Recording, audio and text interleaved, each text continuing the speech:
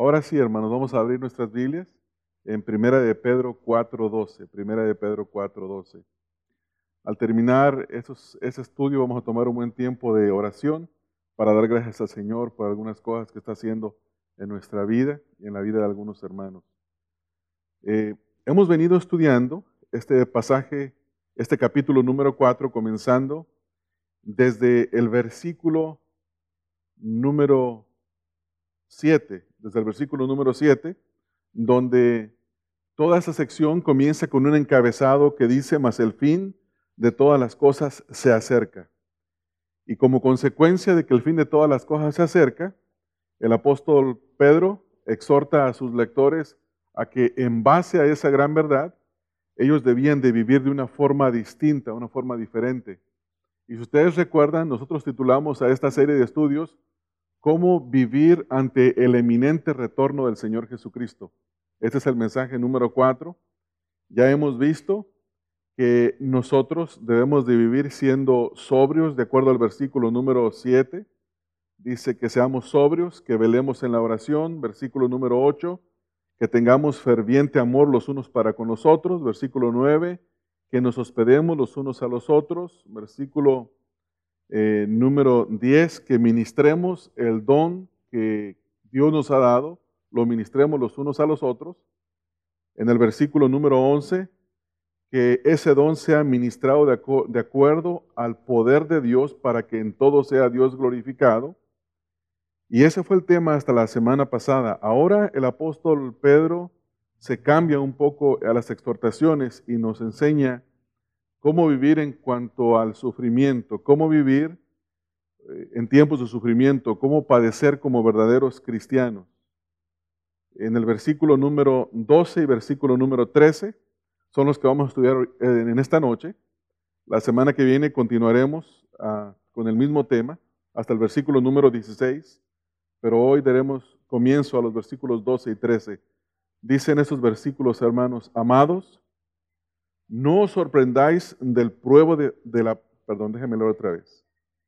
Esa música me está distrayendo. ¿Sí? Esta parte, por favor. Dice el versículo número 12 al versículo número 13. Gracias, Isaac. Amados, no os sorprendáis del fuego de prueba que os ha sobrevenido, como si alguna cosa extraña os aconteciese, sino gozaos por cuanto sois participantes de los padecimientos de Cristo, para que también en la revelación de su gloria os gocéis con gran alegría. Vamos a estudiar nada más estos dos versículos, hermanos. Y quiero comenzar en esta noche haciéndoles una pregunta. ¿Cuál es tu actitud ante el sufrimiento? ¿Qué actitud tenemos nosotros cuando sufrimos? ¿Qué reacción tenemos cuando nos encontramos bajo algún sufrimiento? Hay muchos cristianos que cuando comienzan a experimentar el sufrimiento, inmediatamente abandonan la fe. Abandonan la fe porque les dijeron que si ellos venían a Cristo, todos sus problemas se iban a terminar.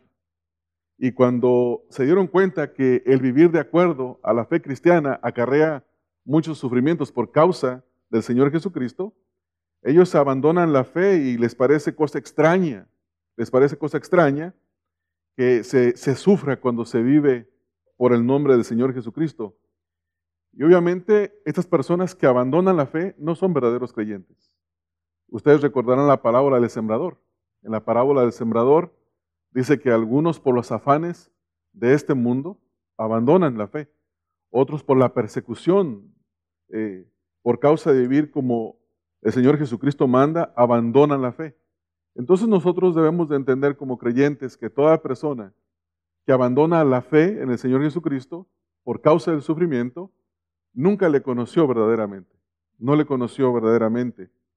Sin embargo, hermanos, cuando nosotros comparamos el sufrimiento de nuestros días al sufrimiento de los primeros cristianos, nos damos cuenta que no tiene ninguna comparación.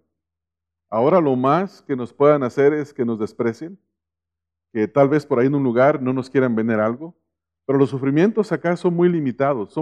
Aunque tus familiares te persigan o te digan cosas, en realidad los sufrimientos son muy limitados. Cuando nosotros leemos la historia, hay un libro que se llama el libro de los mártires. Se los recomiendo que lo lean porque es un libro muy importante. Este libro relata cuál fue el sufrimiento de los primeros cristianos y dice que los primeros creyentes fueron entregados como alimento a las fieras salvajes y fueron quemados. Y que algunos de ellos sufrieron de una manera más grave. Algunos de ellos se les derramó plomo hirviendo, aún vivos, y los quemaban con plomo hirviendo. A otros les introducían hierros al rojo vivo en sus partes íntimas. A otros los envolvían con pieles sangrantes y los soltaban en un bosque para perseguirlos con perros y con lanzas y jabalinas para cazarlos, simplemente, y lo hacían como un deporte. A otros los metían en aceite hirviendo y los prendían en fuego después de esto. A otros los mutilaban con todas las partes de su cuerpo. Poco a poco los iban cortando en pedazos hasta que negaran la fe. Y otros fueron metidos a cadenas de tortura para experimentar torturas realmente diabólicas. Y cuando nosotros leemos acerca de cómo los primeros creyentes sufrieron tan grande tortura y cómo ellos no negaron su fe, eso es bueno para nosotros porque nos estimula a que nos afirmemos y también a que reconsideremos nuestra fe.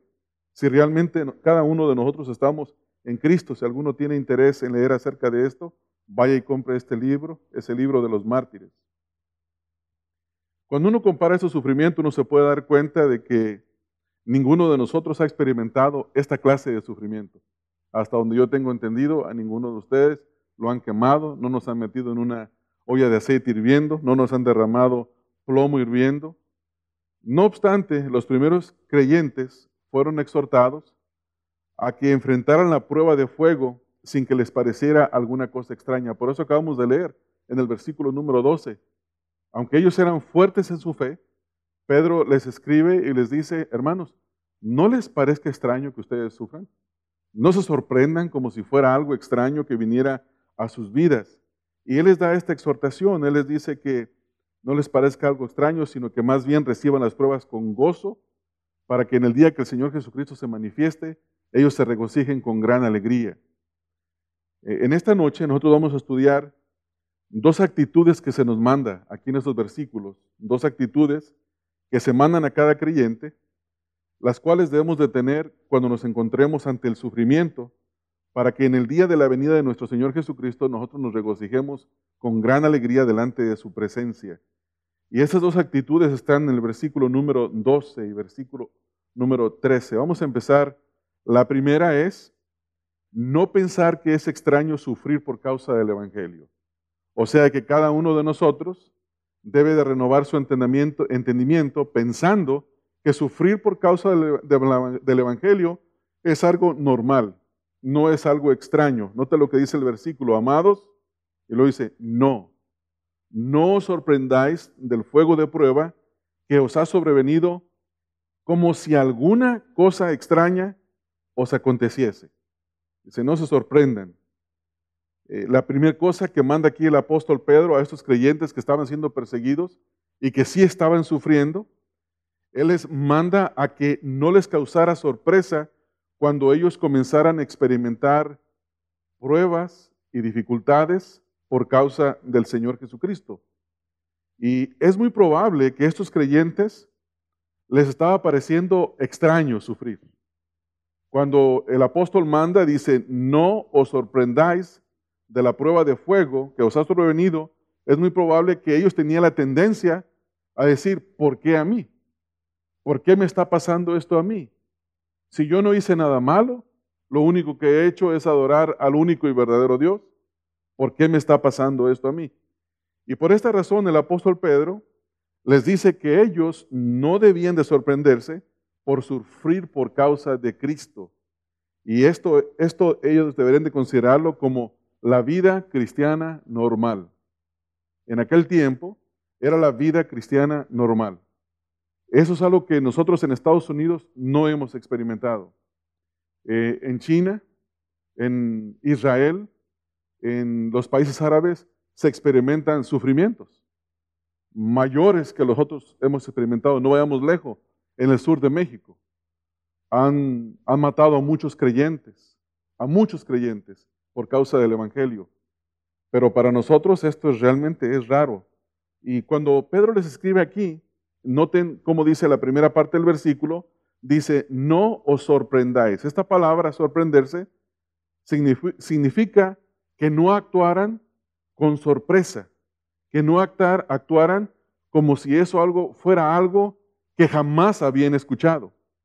Esa palabra se usa, por ejemplo, en el libro de los Hechos, capítulo 17, versículo número 20, cuando el apóstol Pedro va y predica el Evangelio al Areópago, los griegos, y les empieza a predicar el Evangelio y les habla de la resurrección. Y a los griegos les pasó algo, les ocurrió, les pareció que la doctrina de la resurrección era algo extraño, era nuevo. Y note lo que dice el versículo número 20.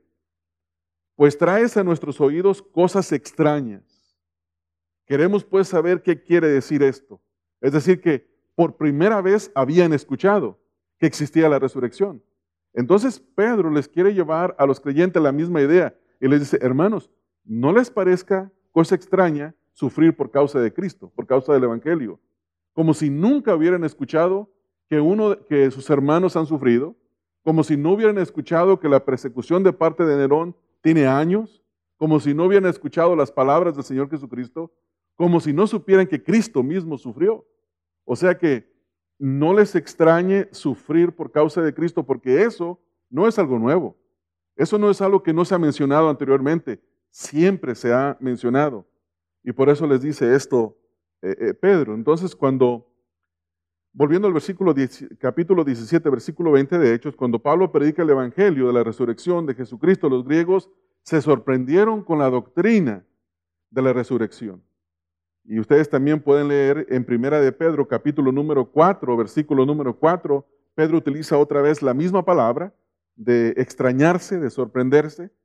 Cuando los inconversos veían a los creyentes vivir y a ellos les parecía cosa extraña que ellos no corrieran con los inconversos en el mismo desenfreno de pecado, dice, a esto les parece cosa extraña que vosotros no corréis con ellos en el mismo desenfreno de disolución y os ultrajan. Entonces, esta palabra es usada aquí para describir la reacción de los incrédulos al observar que los creyentes no participaban con ellos en el mismo desenfreno.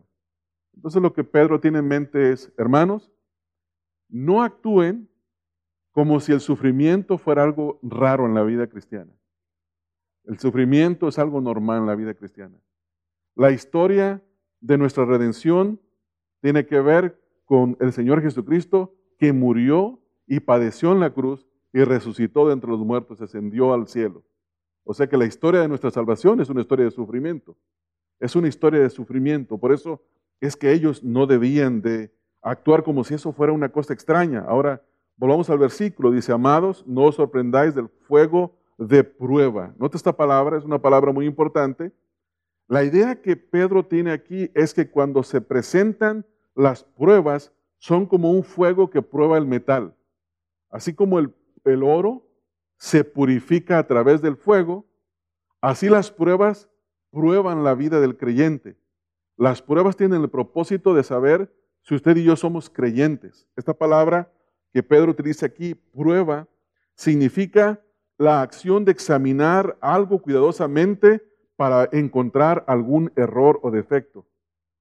O sea que las pruebas tienen el propósito de mostrar quién es un verdadero creyente. Cuando usted quiere saber quién es un verdadero creyente, déjelo pasar por pruebas. Si pasa las pruebas, eso quiere decir que es un verdadero creyente. Y esas pruebas, ustedes y yo sabemos que van a venir siempre en nuestra vida. No van a parar. Las pruebas no paran. Entonces, esta palabra que Pedro está utilizando aquí, dice la prueba de fuego. La vida de cada creyente debía de ser probada. Esta palabra es usada en un contexto de la metalúrgica. La metalúrgica es la empresa de los metales. El acero se funde en fuego. El oro y la plata se purifica en fuego. Y en Proverbios 27, 21 nos da la misma idea. Proverbios 27, 21. Dice, el crisol prueba la plata y la hornaza el oro, y al hombre la boca del que lo alaba. Entonces, la misma palabra que habla de probar, y lo que Pedro ahora quiere que estos creyentes entiendan es que estas pruebas tenían el propósito de probar su fe, probar si ellos verdaderamente eran genuinos. Un comentarista bíblico, Wayne Grudem, en su comentario a la epístola de Pedro, él dice lo siguiente: la imagen del fuego de un refinador sugiere que tal sufrimiento purifica y fortalece a los cristianos. Esta idea se ve reforzada por el hecho de que quien vive sobre y es probado. Aquí esta palabra se utiliza, o utiliza la misma palabra en el capítulo número 1, versículo 6, en un sentido positivo de un ensayo que se espera tenga un resultado positivo. O sea que la idea es la siguiente: si viene la prueba a la vida de los cristianos, Dios envía esas pruebas esperando obtener un resultado positivo. ¿Cuál es el resultado positivo? Que el creyente soporte la prueba y que no abandone la fe. Si el creyente que recibe una prueba soporta la prueba y no abandona la fe, ese es precisamente el resultado que Dios está esperando cuando permite que a nuestras vidas vengan pruebas. Y nosotros tenemos que estar al tanto de esto, hermanos. Entonces lo que el apóstol Pedro quiere es que los creyentes no debían de sorprenderse por las pruebas que llegaban a su vida, porque las pruebas que estaban llegando a la vida de estos creyentes eran normales, no eran algo extraño. Y esta es la enseñanza general de las Escrituras. Vayan conmigo a Mateo 16:24. Mateo 16:24 dice: entonces Jesús dijo a sus discípulos: si alguno quiere venir en pos de mí, niéguese a sí mismo y tome su cruz y sígame. La idea de tomar la cruz para nosotros hoy en día posiblemente quizás sería colgarse un crucifijo en el cuello, ¿no es así? Tomar una cruz. Cualquiera tiene una cruz. Cualquiera puede mandar a hacer una cruz, comprarse una cruz de oro, de plata, de metal, de madera, cualquier cosa. Pero el Señor Jesús no está diciendo eso. La idea era que muriera. El Señor Jesucristo está invitando a las personas a que si alguno tiene el deseo de venir a Él, debe de negarse a sí mismo, es decir, morir a sí mismo y reconocer el señorío de Cristo y estar preparado para sufrir y para seguirlo. Esa es la idea del Señor Jesucristo. Hermanos, ese es el Evangelio. El Evangelio no es otra cosa. El Evangelio no es lo que los falsos maestros de la prosperidad o los falsos pastores en el día de hoy que hablan de una vida sin problemas, sin dificultades, lo mejor para ti, todo para ti, lo que tú desees para ti, lo que tu corazón anhele, Dios te lo va a dar, porque la voluntad de Dios es que tú seas feliz y que no te ocurra absolutamente nada. Ese es el Evangelio contemporáneo. Sin embargo, el Evangelio bíblico es: si me quieres seguir, prepárate para sufrir. Y está dispuesto a morir. Por eso es un Evangelio que pocos lo quieren seguir. En Hechos capítulo 14, versículos 19 al 22, el apóstol Pedro termina su primer viaje misionero y dice la Escritura que buscaban los judíos matarlo. Versículo número 19 dice: entonces vinieron unos judíos de Antioquía, de Iconio, que persuadieron a la multitud y habiendo apedreado a Pablo, le arrestaron fuera de la ciudad pensando que estaba muerto. ¿Por qué lo apedrearon? Porque querían matarlo. Pablo estaba sufriendo por causa del Evangelio y a Pablo no le pareció cosa extraña. Pablo no se sorprendió de que intentaron matarlo por causa del Evangelio de Cristo. No le vino como una sorpresa. Versículo 20.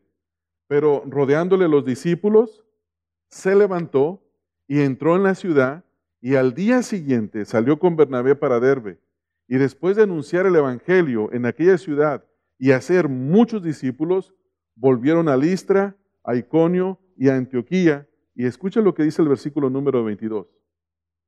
Confirmando los ánimos de los discípulos y exhortándoles a que permaneciesen en la fe y diciéndoles: es necesario, o sea que no hay opciones, esta es una necesidad, que a través de muchas tribulaciones entremos en el reino de los cielos, en el reino de Dios. Gracias. Gonzalo. Yo recuerdo en una ocasión estábamos en la casa de unos creyentes donde estaban visitando unas personas que se habían congregado aquí ya por algunos años, se habían ido de la iglesia y no se fueron a otro lugar y les estaban visitando a estos creyentes.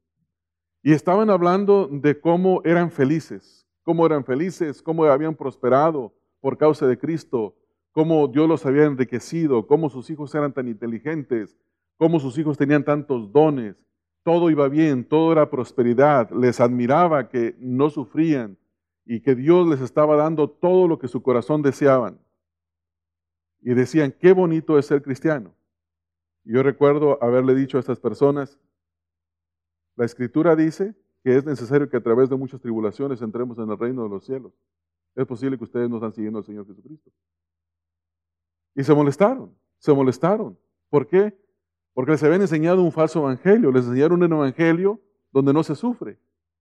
Un evangelio de un Dios que se preocupa en darte todo lo que tu corazón desee, todo lo que tu corazón anhele. Y hermanos, ese no es el evangelio. Ese no es el evangelio.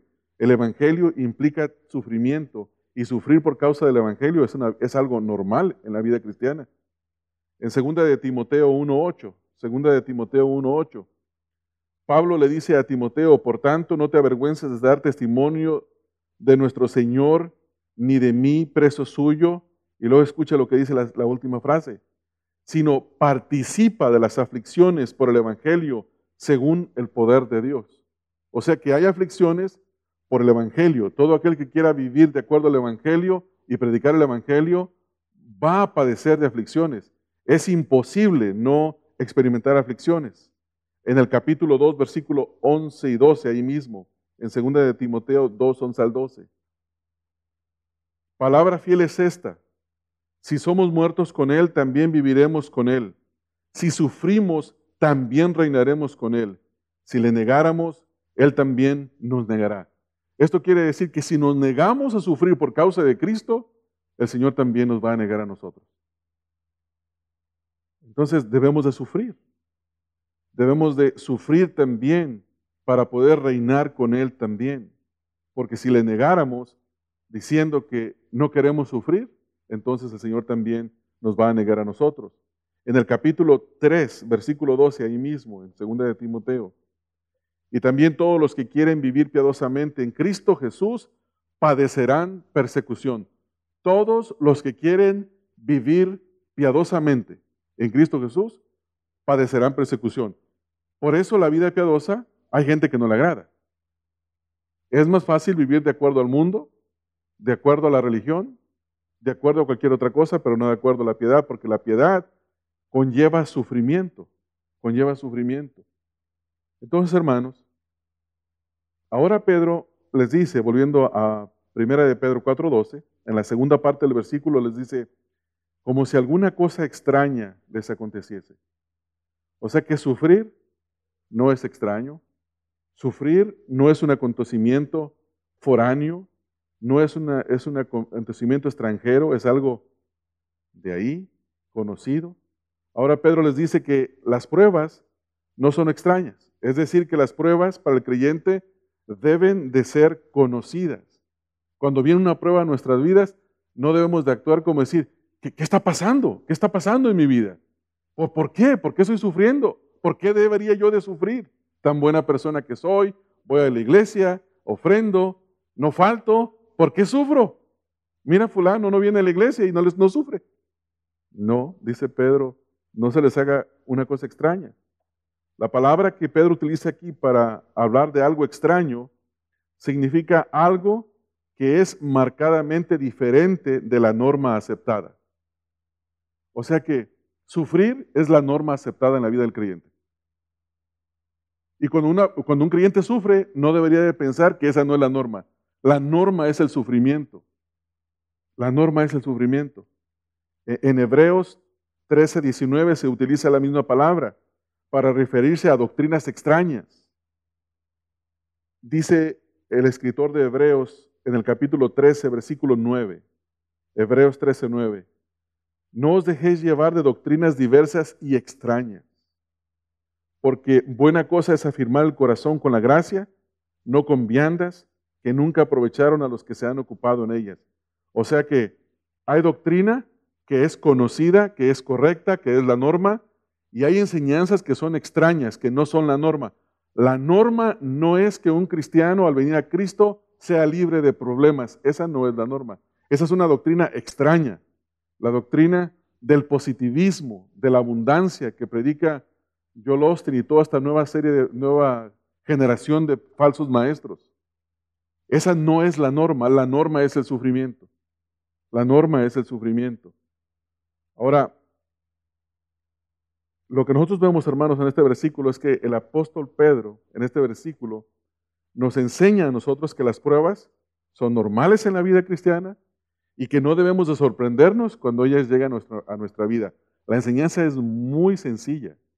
Las pruebas son la norma cristiana, la norma en la vida cristiana, y no debemos de sorprendernos cuando ellas llegan a nuestra vida. También debemos de entender, hermanos, que Dios las permite. Dios permite las pruebas y las permite con el propósito de formar en nuestras vidas carácter. Note lo que dice Santiago 1, versículos 2 y 3. Hermanos míos, tened por sumo gozo cuando os halléis en diversas pruebas. O sea que Santiago también dice que el creyente debe de reaccionar gozoso en lugar de asustado y sorprendido. Debe de gozarse cuando se encuentre en diversas pruebas. ¿Por qué? Porque él debe de saber que la prueba de su fe producirá paciencia. La prueba de la fe producirá paciencia en la vida de la persona. Versículo número 4, mas tenga la paciencia su obra completa para que seáis perfectos y cabales sin que os falte cosa alguna.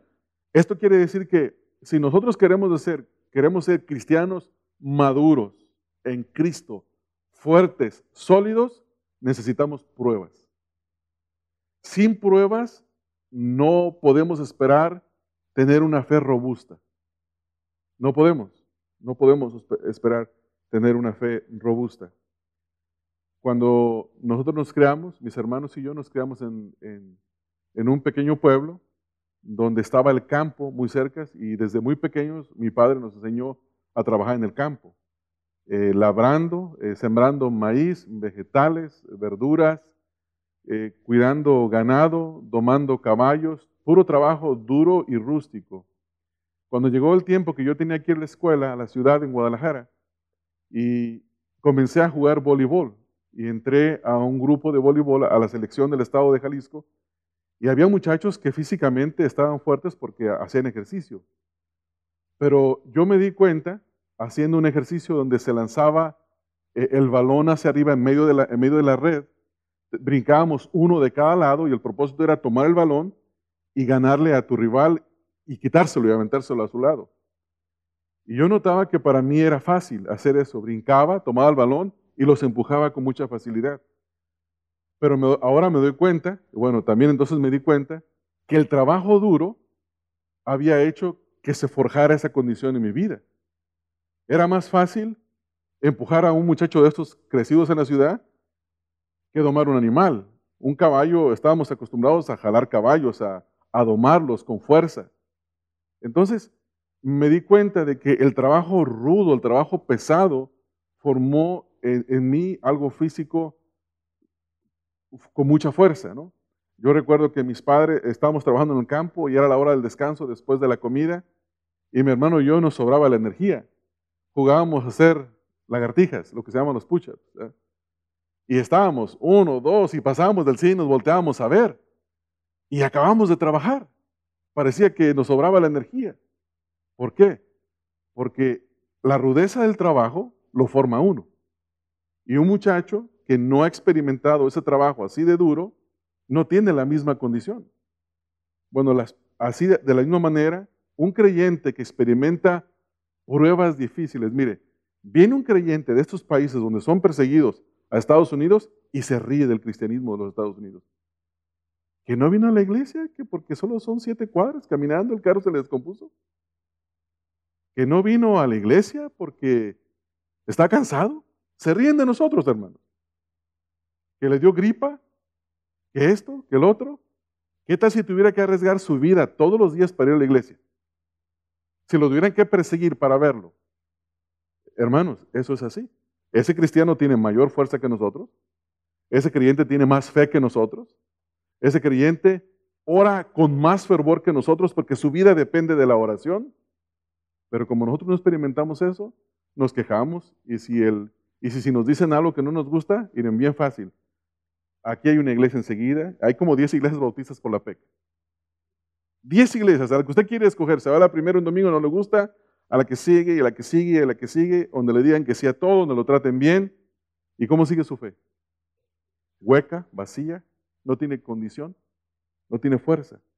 Entonces Pedro está diciendo aquí que la única manera en que no vamos a ser fuertes es si experimentamos estas pruebas. Ahora, el comentarista bíblico Simón Kistemaker dice, el cristiano no tiene que cuestionar la providencia de Dios cuando algún sufrimiento inesperado le llega. Tampoco debe culpar a Dios por no intervenir a favor suyo. No cabe duda que Dios tiene el control de toda situación y tiene el poder de proteger al cristiano del sufrimiento inminente. Sin embargo, Dios elabora su propio propósito para fortalecer la fe del creyente y por medio del sufrimiento.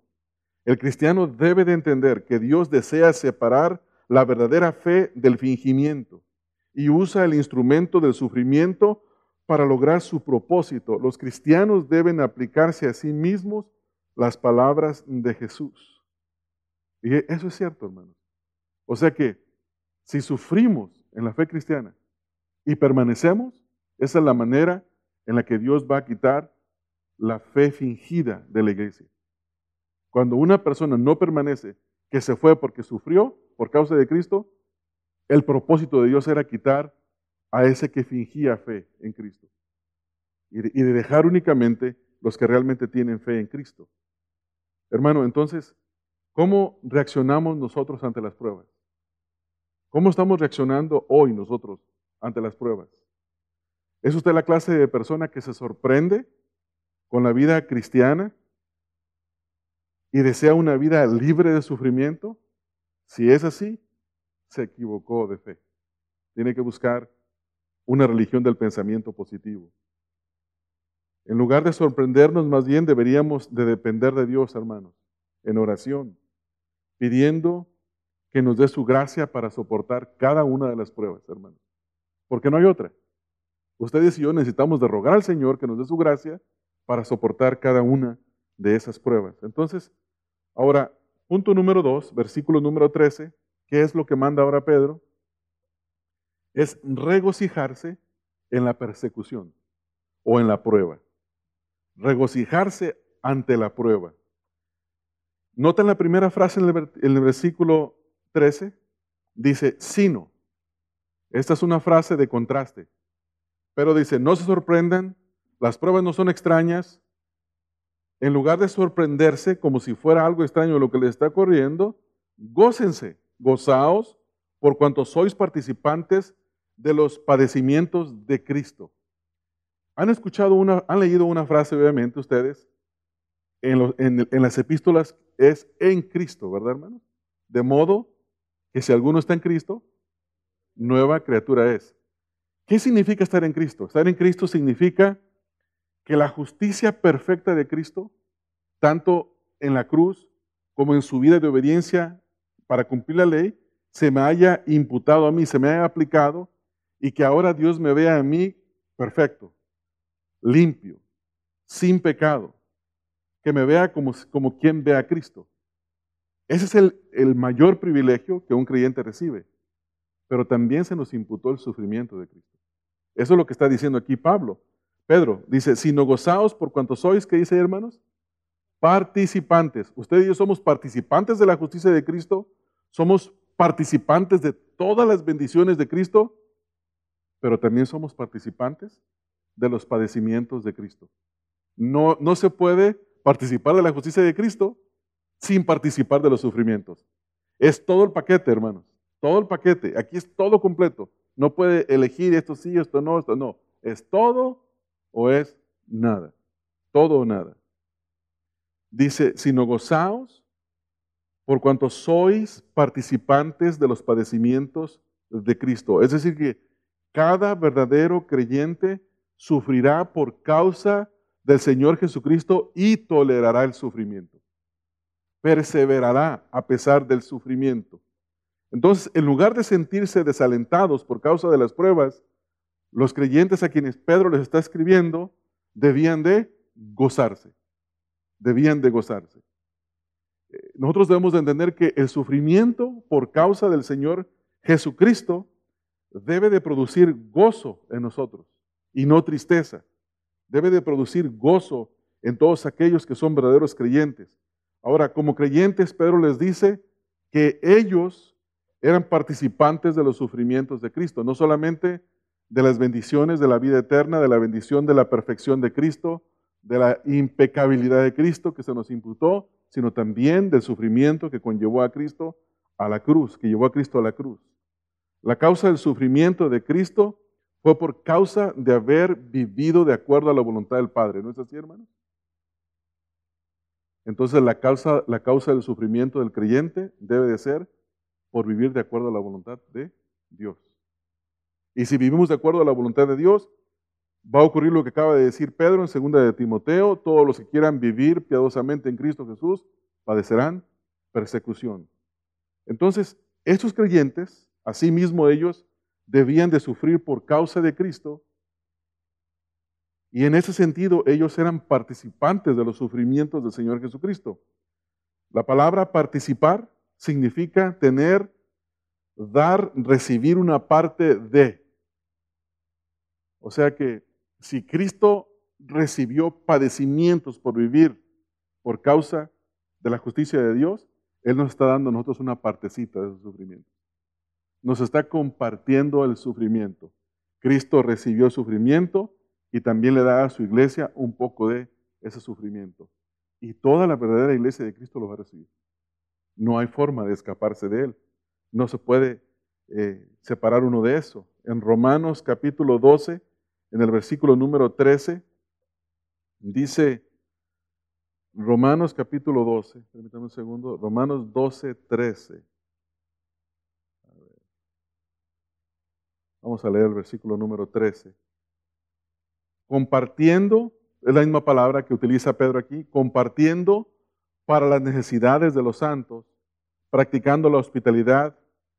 Esto quiere decir que los creyentes en Roma tenían abundancia de bienes y ellos les hicieron participantes de sus bienes a los creyentes que tenían necesidad. Entonces esa es la misma idea. Cristo tiene abundancia de sufrimientos por causa de la justicia de Dios y Él nos da a nosotros también de esos sufrimientos. Y es un privilegio, es contado como un privilegio sufrir por causa de Cristo. Hermanos, más vale que esto penetre en nuestro corazón, en nuestra mente. Que no sea cosa extraña. Debemos nosotros de entender esto para cuando venga el sufrimiento, sí llorar, pero regocijarnos en Cristo. Y esto quiere decir que lo que les ocurría a los creyentes en ese momento, por causa de Cristo, era inevitable. Dios lo permitió. Es la voluntad de Dios el sufrimiento para su iglesia. Dios quiere que la iglesia sufra, en el sentido de que el sufrimiento trae limpieza, trae purificación, trae fortaleza en la vida del creyente. Pero nosotros estamos acostumbrados a no sufrir. Pero mire, hermanos, este es un principio que se ve en todo, ¿no es así? ¿Qué es lo que hace un deportista para poder tener resistencia en el deporte? Sufrir. Cuando usted escucha a un deportista que va a un torneo y gana, él voltea hacia atrás y de lo único que se acuerda es: sufrí tanto para tener esta medalla. Nadie sabe las horas que el maratonista corrió, practicó, de todo lo que se privó, la disciplina que tuvo que ejercer en descansar, en ejercitarse, en comer, en privarse de la familia, de las fiestas de la familia, con los amigos, para poder dedicarse y estar preparado para esa competencia. Pero cuando recibe la medalla, ¿qué dice? Valió la pena el sufrimiento. Y hay un dicho en inglés que dice: no pain, no gain. ¿No es cierto, hermano? No hay dolor, no hay ganancia. No hay ganancia. y de la misma manera. Ahora, es asombroso, hermanos, pensar que el aumento de los sufrimientos en los creyentes parece incrementar la alegría de todo verdadero creyente. Y eso es lo que la Escritura nos enseña, eso es lo que el Señor Jesucristo enseñó a través de la Escritura. Por ejemplo, en Hechos 5:41. Hechos 5:41. Dice, y ellos salieron de la presencia del concilio gozosos de haber sido tenidos por dignos de padecer afrenta por causa del nombre. Pedro y Juan fueron azotados, pero ¿cómo salieron, hermanos? Gozosos. O sea que el sufrimiento por causa de la justicia, por causa de Cristo, les produjo gozo. O sea, he sufrido por gozo de Cristo, por la justicia de Cristo. Me siento bien por sufrir por Cristo. Y eso es algo increíble que solamente el Espíritu de nuestro Dios puede dar. Por ejemplo, en Hechos 16:25. Vamos a Hechos 16:25.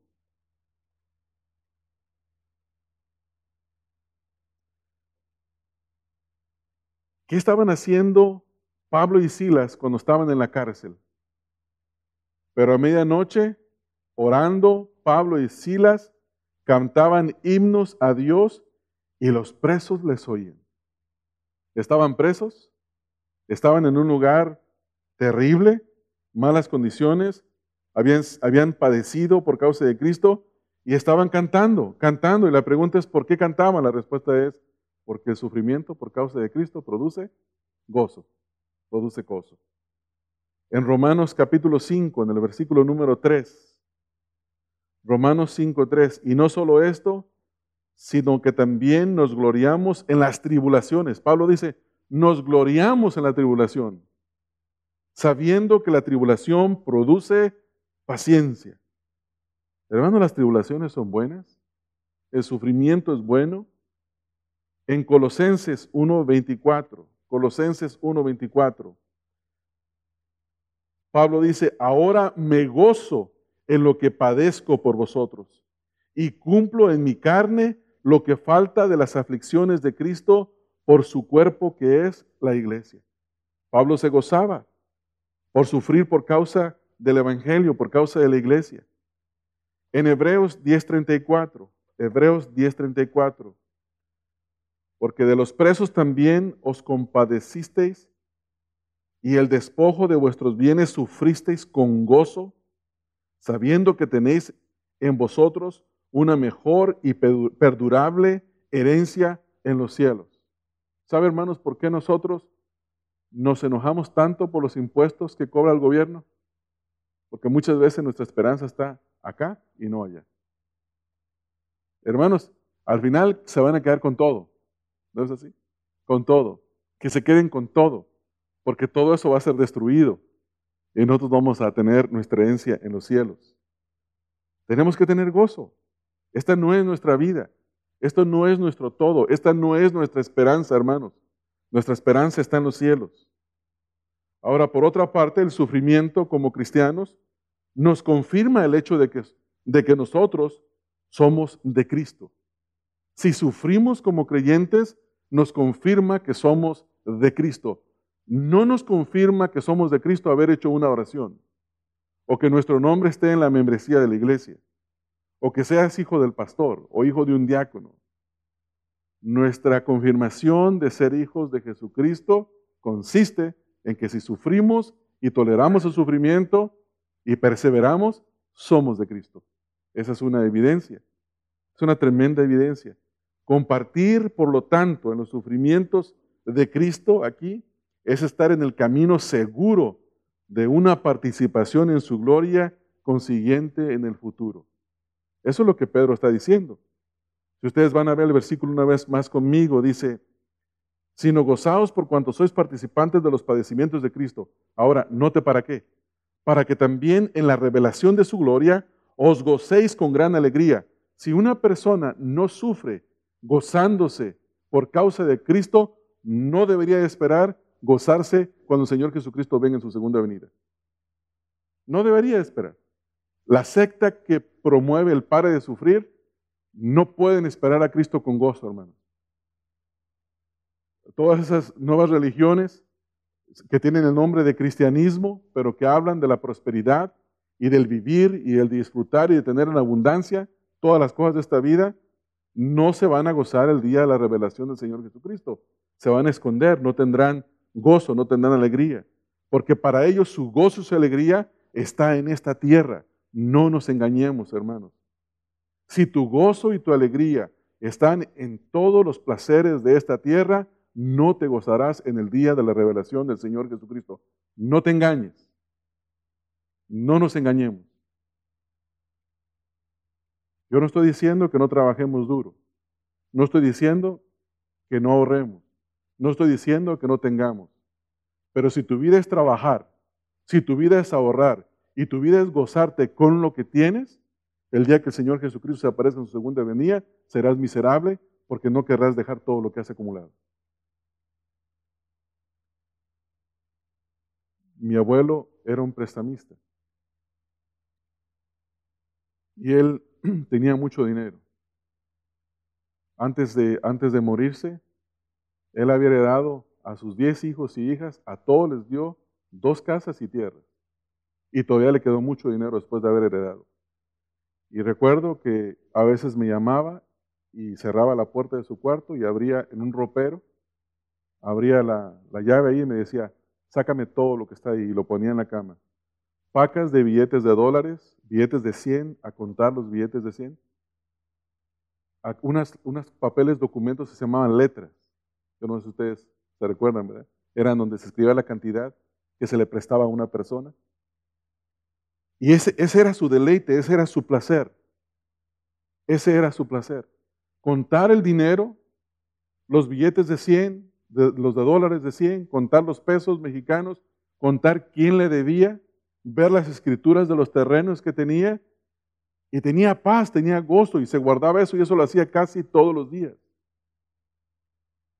Con los años, yo vine a Estados Unidos, y la primera vez que volví, ya conocía al Señor Jesucristo. Le quise hablar del Señor Jesucristo, se rió y me dijo, tú estás loco. Tú estás loco. Y mi abuelo falleció demente. No, era un niño. Era un niño. Él perdió todo su entendimiento. Se peleaba con los niños por un juguete. ¿Qué le quedó, hermano? ¿Qué le quedó? ¿De qué sirve ganar todo el oro del mundo si al final pierdes tu alma? ¿De qué sirve eso, hermano? Entonces uno tiene que tener cuidado de esas cosas. Esto quiere decir que lo que les ocurría a estos creyentes en ese momento era inevitable porque el Señor Jesucristo así había dicho que cada creyente así habría de sufrir. Cada creyente así, de esa misma manera, habría de sufrir. Así que también cada uno de nosotros, hermanos, debemos de regocijarnos ante los padecimientos, porque esta es una indicación de que cada uno de nosotros somos de Cristo. ¿Cómo reaccionas tú? ¿Lloras? ¿Te quejas? ¿Te pones absolutamente miserable? Hermanos, ¿cómo reaccionas cuando tienes lo básico para vivir? Y que viene algo y que tú dices, no tengo para esto, no tengo para lo otro. ¿Te desesperas? ¿Sufres por eso? ¿Sientes que el mundo se te acaba? ¿O cuando tienes un problema de salud? Y puedes decir, caramba, tanto que tengo para disfrutar y no tengo salud para disfrutar lo que tengo. Hermanos, regocijémonos en el Señor. No importa lo que nos pase. No importa lo que cada uno de nosotros nos pase, tenemos que regocijarnos en Cristo. Los creyentes debemos de considerar que cuando nos regocijamos ante el sufrimiento por causa del Evangelio, estamos mostrando que verdaderamente somos creyentes. Verdaderamente somos creyentes, hermanos. No ocupas decir, no, es que yo recibí a Cristo hace 10 años. O yo vengo a la iglesia cada domingo. No, mi pregunta es, ¿cómo reaccionas ante el sufrimiento?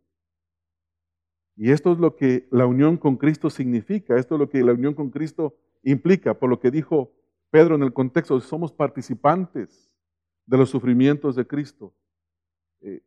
Participar de la unión con Cristo no es solamente, como dice Romanos 6:5, Porque si fuimos plantados juntamente con Él en la semejanza de su muerte, así también lo seremos en la de su resurrección, sino que también la unión con Cristo significa que con Él todo patrón de vida, incluyendo el sufrimiento, nos será dado. Todo, incluyendo el sufrimiento, hermanos. Incluyendo el sufrimiento.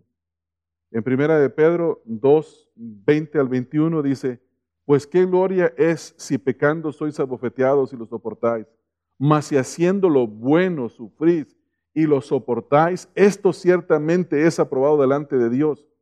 Escuche esto, pues para esto fuisteis llamados, porque también Cristo padeció por nosotros, dejándonos ejemplo para que sigáis sus pisadas. O sea que fuimos llamados al sufrimiento, a seguir los pasos de Cristo, sufrir como Cristo sufrió. Hasta parece una doctrina rara, ¿verdad? Esto. A veces a nuestros oídos nos suena como, hey, ¿dónde salió eso? ¿De dónde salió eso? Esta semana estaba viendo yo un pequeño video de una predicación bien breve, un extracto de una predicación del pastor Sugel Michelén que puso un amigo mío en el Facebook, donde Sugel Michelén explica con mucha claridad que cuando evangelicemos no utilicemos la oración del pecador, porque la oración del pecador no salva a nadie. Nunca en mi vida había visto tantos comentarios debajo de un video, jamás en contra. Todo mundo, desde llamarlo licenciadillo pelón hasta falso maestro, tantos insultos, hermanos, de creyentes, insulto tras insulto. Y yo vi uno y dije, no puede ser que haya más, y le di, y le di, y le di, y seguía, y seguía, y seguía. Y mi pregunta es, ¿por qué se ofenden por eso? Porque basan su fe en la oración del pecador. No en cómo viven, no en cómo sufren ante el sufrimiento, cómo reaccionan ante el sufrimiento. Basan su vida cristiana en una decisión de fe que ellos hicieron y que creen que eso los hizo cristianos. Entonces, eso no es la vida cristiana, eso es algo raro, eso es algo extraño. En Romanos 8:17, Pablo dice, y si hijos también herederos, herederos de Dios y coherederos con Cristo, si es que padecemos juntamente con Él, para que juntamente con Él seamos glorificados. O sea que si no padecemos con Cristo, con Él, no esperemos ser glorificados. No tengamos ninguna esperanza, hermanos. Sin padecimiento no hay glorificación. Sin padecimiento no hay culminación de vida eterna. ¿Sí podemos entender eso, hermanos? Entonces no nos parece cosa extraña el sufrimiento. ¿De dónde vino eso? En Filipenses 3:10, Pablo dice, a fin de conocerle y el poder de su resurrección y la participación de sus padecimientos, llegando a ser semejante a Él en su muerte. ¿Se dan cuenta, hermanos? La idea es conocerle, ser semejante a Él, ¿en qué? En su sufrimiento, en su muerte. Ser semejante a Él. A eso nos llamó el Señor. El llamado al Evangelio es a ser semejante a Cristo. Es a ser semejante a Cristo. En Colosenses 1:24, ahora me gozo en lo que padezco por causa de vosotros y cumplo en mi carne lo que falta de las aflicciones de Cristo por su iglesia, por su cuerpo que es la iglesia. En segunda de Timoteo 3:12, ya lo leímos hace un momento, pero quiero volver a leerlo. Este es un versículo que siempre está en mi mente. Segunda de Timoteo 3:12. Y también todos los que quieren vivir piadosamente en Cristo Jesús, no dice que tal vez, no dice a lo mejor, dice padecerán persecución. O sea que si vamos a vivir una vida piadosa en Cristo Jesús, padeceremos persecución. Si vamos a vivir una vida impía, no vamos a padecer persecución de causa de los incrédulos. Si usted es de la clase de persona que dice no, que alguien le dice, ¿tienes algún problema con el homosexualismo? No, no hay ningún problema. Tú tu vida, yo mi vida, cada quien su vida. Cada quien puede hacer con su vida lo que quiere. Yo amo a los homosexuales con todo mi corazón, no hay ningún problema. Si usted es esa clase de persona, si usted no tiene el valor para decirle, mira, te amo en Cristo, pero la forma de vida, tu forma de vida es pecaminosa, es una abominación delante de Dios. Destruirá tu cuerpo en esta vida y destruirá tu cuerpo en el infierno. Arrepiéntete. Va a sufrir. Usted sufrirá. Pero si es como esa clase de cristianos, como Jesús Adrián Romero, que no sabe si el homosexualismo es o no es, como los cantantes populares norteamericanos, como muchos falsos maestros hoy en día, que ahora salieron diciendo que el homosexualismo no es malo, que la Biblia no condena el homosexualismo, que los problemas de Sodoma y Gomorra no fueron la homosexualidad, sino que fueron que una pandilla de hombres querían violar a otro, que lo que Dios condena es la violación en grupo, que Dios no condena las relaciones entre hombres. Eso es lo que dicen ahora. Eso es lo que dicen. Y si usted es esa clase de persona, si llegamos a decir aquí en la iglesia, miren, ustedes y yo adentro de la iglesia vamos a creer que eso sí es malo, pero afuera vamos a caernos la boca para no sufrir. ¿Qué clase de cristianos vamos a ser? ¿Crees que vas a ser eterno en esta vida? ¿De veras, hermano, crees que vas a ser eterno? ¿No te has visto al espejo cómo ahora estás más viejo y tienes más arrugas? De veras, hermanos, veámonos al espejo. No somos las bellezas que éramos antes, ¿no? Yo sí, hermano Rodolfo, no sé tú. Bueno, los que no saben, bueno, eso lo hago después que le haga Rodolfo. Un día me encontró algo Rodolfo que me dio mucha risa. Tienes que platicarle lo del rostro del año, Rodolfo. En primera de Juan 2:6, perdón, primera de Juan 2:6. Escuchen esto, hermanos. El que dice que permanece en él, debe de andar como él anduvo, sufriendo por causa de la justicia. O sea que si decimos que nosotros estamos en Cristo y estamos permaneciendo en Él, más vale que no consideremos el sufrimiento como algo extraño. Tenemos que considerarlo como algo bueno. Hace 15 años estaba pastoreando en la ciudad de Altadena y había una hermana allí. Y años después, una hija de ella me contactó y me dio el número de teléfono de su mamá para que le hablara. Y le hablé y le digo, hermana, ¿cómo estás? Hace tantos años que no nos hemos saludado. Y pues, bueno, no ando bien, es que me siento así, me siento de esta manera. Ay, perdón, dijo. No debemos de pronunciar nada negativo para que nada malo nos venga. Porque imagínese usted que hablamos de sufrimiento, nos viene el sufrimiento, Dios nos guarde del sufrimiento. ¿De qué? ¿Cómo? No han entendido. No han entendido. No han creído en el Evangelio. Creen todo menos en el Evangelio. Hermanos, ¿ustedes son de los que lloran y gritan y se desesperan cuando están bajo sufrimiento? ¿Cómo son ustedes, hermanos? ¿Cómo reaccionan? ¿Se regocija y se pone en las manos del Señor para que le dé su gracia y para que pueda resistir las pruebas? Esa sería la actitud correcta que ustedes y yo debemos de adoptar.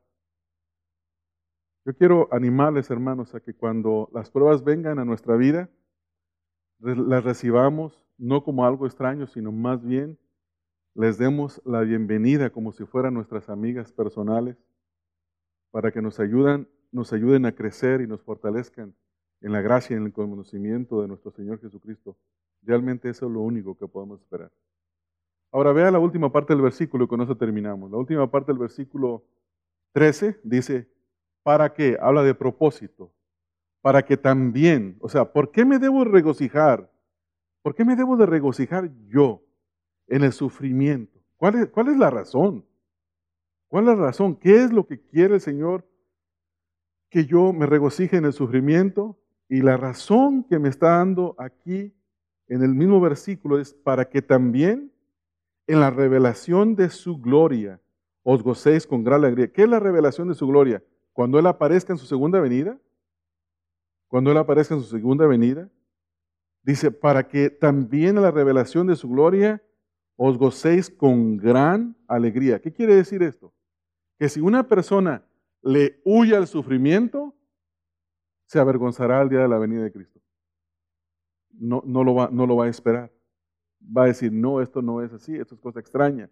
Ahora, lo que ahora dice Pedro es que si participamos de los sufrimientos de Cristo, entonces seremos nosotros recompensados. Cuando dice, para que también en la revelación de su gloria os gocéis con gran alegría, ¿por qué nos gozaríamos con alegría al ver a Cristo? Porque terminamos la lucha con el pecado, porque vamos en camino a casa, porque vamos a la eternidad, porque todas las cosas van a terminar ahí. No habrá más llanto, no habrá más dolor, no habrá más sufrimiento, hermanos. No habrá más nada más que experimentar la presencia por la eternidad del Señor Jesucristo. Eso es una gloria, eso es tremendo. Entonces, la primera frase que el apóstol Pedro usa habla del propósito por el cual debemos regocijarnos cuando nos encontramos aquí en diversas pruebas por causa de nuestra fe. Ahora Pedro dice que si nos regocijamos en el tiempo de la prueba, también nos gozaremos cuando el Señor Jesucristo aparezca, cuando sea revelado. Si somos de la clase de personas que huyen al sufrimiento, no nos gozaremos el día que Cristo venga. La implicación aquí es la siguiente. Si un creyente no se regocija cuando se encuentra en medio de pruebas por causa de su fe, tampoco se regocijará cuando el Señor Jesucristo se revele en su segunda venida. Más bien huirá de su presencia avergonzado. No va a tener ganas de encontrarse con Cristo. Grudem dice lo siguiente: de este modo, regocijarse en el sufrimiento por Cristo sin duda conducirá a un gran regocijo en su presencia cuando regrese.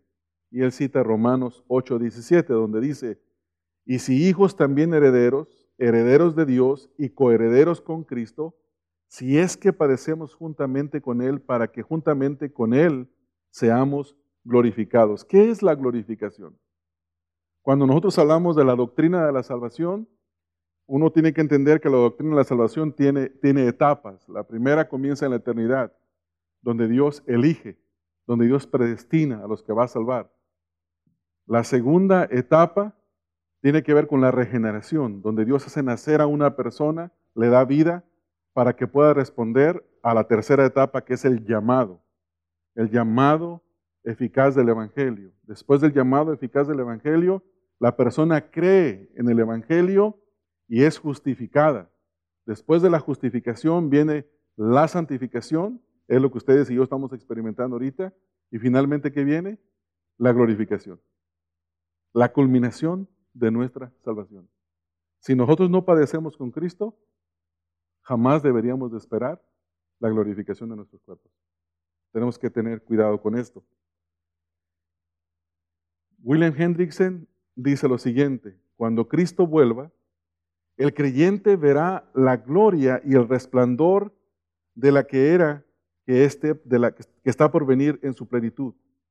En Mateo 25:31 dice: cuando el Hijo del Hombre venga en su gloria y todos los santos ángeles con él, entonces se sentará en su trono de gloria.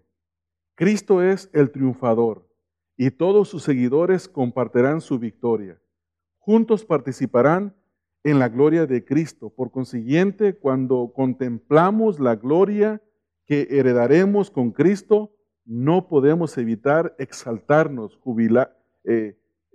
resaltar de júbilo, saltar, desbordarnos con grito de deleite. Y eso es lo que dice Pedro. Por eso Pedro dice aquí en el versículo número 13, dice que si nosotros nos gozamos, dice, para que también en la venida de su gloria os gocéis. Pero ¿cómo es el gozo del cual habla Pedro aquí, hermanos? Lean el versículo, las últimas 4 palabras del versículo. Gocéis, ¿cómo? No con cualquier gozo, ¿verdad? ¿Cómo decimos nosotros cuando tenemos mucho gozo? Estoy contento, pero créemelo, estoy súper contento, súper contento. Estoy muy feliz. Y utilizamos los superlativos. Estoy súper feliz. Estoy contento, feliz. ¿No es así?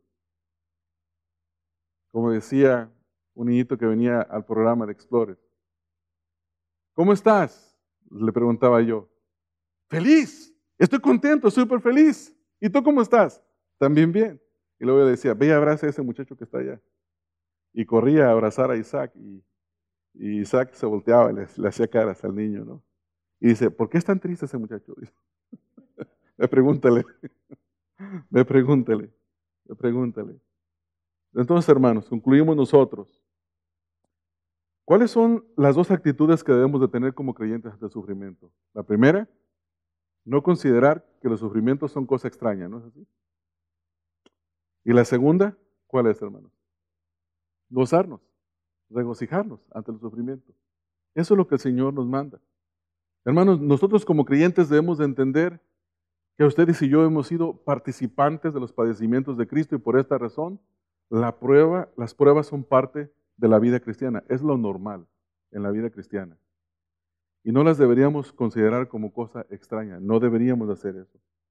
Más bien debemos de regocijarnos con gran alegría, porque ese es el mandato del versículo, para que en el día que el Señor Jesucristo se manifieste, ustedes y yo nos gocemos con gran alegría. Y el día que las pruebas sigan viniendo en nuestra vida, nosotros tengamos abundante gozo, porque a través de estas pruebas nosotros veremos al Señor. Veremos al Señor. ¿Cómo debemos de vivir, hermanos, ante el inminente retorno del Señor Jesucristo? Número uno, no considerando que las pruebas son extrañas. Es normal. Las pruebas son normales en la vida cristiana. Número dos, regocijarnos en las pruebas para que también nos regocijemos con un gran gozo en su venida. Entonces yo espero, hermanos, que ustedes quizás en este momento están pasando alguna prueba. Todos tenemos pruebas de una manera u otra y posiblemente están sufriendo en este momento. Y en esa prueba que ustedes están pasando, yo les animo a que no la consideren como algo extraño. Que pasen la prueba. Pasen la prueba. En lugar de renegar contra el Señor, dele la bienvenida a la prueba en oración. Y pídale a Dios gracia. Y regocíjese en medio de esa prueba para que cuando el Señor Jesucristo se manifieste, ustedes y yo nos regocijemos con gran alegría. Con gran alegría. Hermanos, la prueba que ustedes están pasando en este momento no es extraña al Señor. El Señor es soberano. Él pudo haber evitado esa prueba. Él puede quitar la prueba cuando Él quiera. Y si no la evitó y si la está permitiendo, Él la está permitiendo porque tiene un propósito en esa prueba. Algo quiere hacer en usted en este momento. Quiere hacerlo crecer en el conocimiento y la gracia de Cristo. Quiere que usted madure un poquito más. ¿No es así? Que se haga más experimentado en la vida cristiana. Que usted sea más semejante al Señor Jesucristo. Entonces lo que tenemos que hacer es creer en lo que dice el Señor, la palabra de Dios. Pablo dice que no nos ha sobrevenido ninguna prueba que no sea humana, algo que no podamos resistir, pero que Dios también dará junto con la prueba la salida. El Señor da junto con cada prueba, nos dará la salida. Yo quisiera animarle, ¿cuándo fue la última vez que usted tuvo una prueba y se quejó? Y renegó y se enojó. Quizá ya no vino a la iglesia ese día, porque se encontraba muy triste, desanimado. Hay que pedir perdón al Señor. Pidamos perdón por esos momentos de enojo, de desánimo. Hay que pedir perdón, Señor, perdóname porque días pasados tuve esta prueba y no reaccioné como debería de haber reaccionado. Perdóname, dame tu gracia para seguir adelante. Y esto es lo que tenemos que aplicar. Una, conocimiento. Las pruebas no son cosa extraña. Dos, regocijarnos en lugar de molestarnos con las pruebas. Pero es nada más conocimiento. El punto es, ¿qué voy a hacer con ese conocimiento?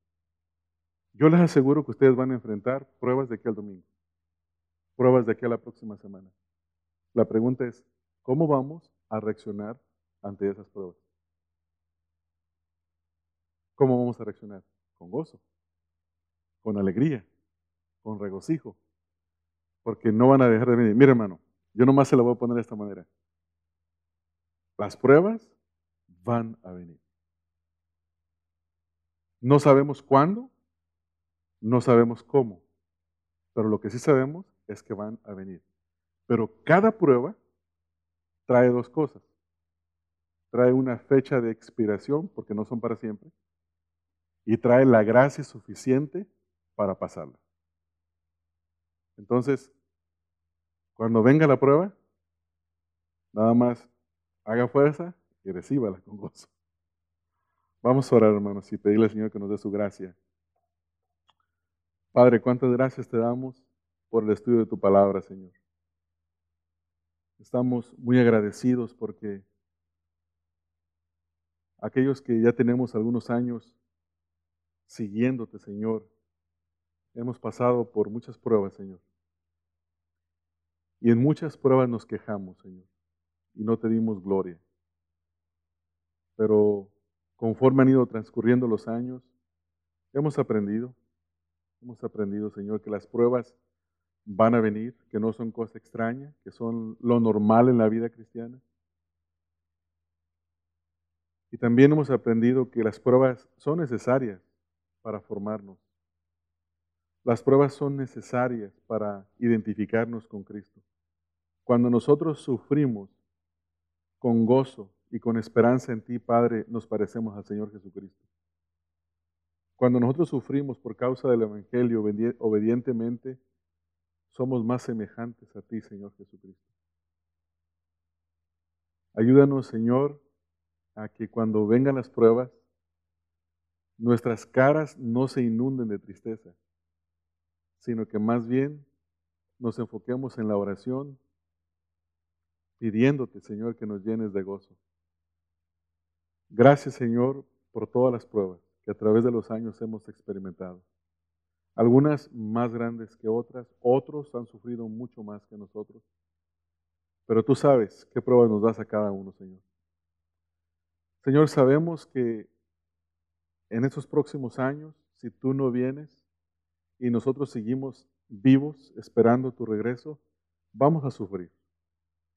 Yo solo te pido, Señor, que nos des tu gracia, que nos des fortaleza para pasar cada una de las pruebas y pasar la prueba, Señor. Que esas pruebas no se conviertan en tentaciones, sino que más bien sean pruebas que nosotros las podamos pasar, que prueben que nuestra fe es genuina, que tú estás obrando en nosotros y que nuestra confianza está puesta en ti y no en los bienes de esta tierra, no en nuestras propias fuerzas, no en nuestra salud, Señor, no en nuestra familia, no en los amigos, sino únicamente y totalmente en ti, Padre. Padre, también te quiero dar gracias por cada misericordia que tú has tenido con nosotros, por cada prueba que hemos pasado y que hemos visto tu mano sobre nosotros. Porque en muchas ocasiones, Señor, hemos visto tu mano. Vez tras vez tu mano ha sido fiel, Señor. Las pruebas no vinieron solas, tú venías, Señor, detrás de ellas. Las pruebas no actuaban solas, Señor, tú las moderabas. Las pruebas nunca se salieron de control, Señor, tú siempre tuviste tu mano ahí sobre ellas y tú las sigues teniendo. Por eso, Señor, te alabamos y queremos continuar siguiéndote. Señor, no permitas que ninguno de nosotros huya por causa de las pruebas. Y te quiero rogar, Señor, por aquellos que se han apartado de ti, Señor, por las pruebas que han sufrido. Quiero pedirte, Señor, que tengas misericordia de ellos y que se vuelvan a ti, Señor, y que confíen en ti, Padre. Que no confíen en nada ni en nadie más que solamente en ti. Que en ti esté puesta su esperanza, Señor. Gracias por este tiempo, Padre, en el nombre de Cristo Jesús, Señor. Amén. Este mensaje fue predicado por Ramón Covarrubias, quien es pastor de la Iglesia Bautista Emanuel. Para más información sobre el ministerio Estudia las Escrituras, visita la página www.estudialasescrituras.org.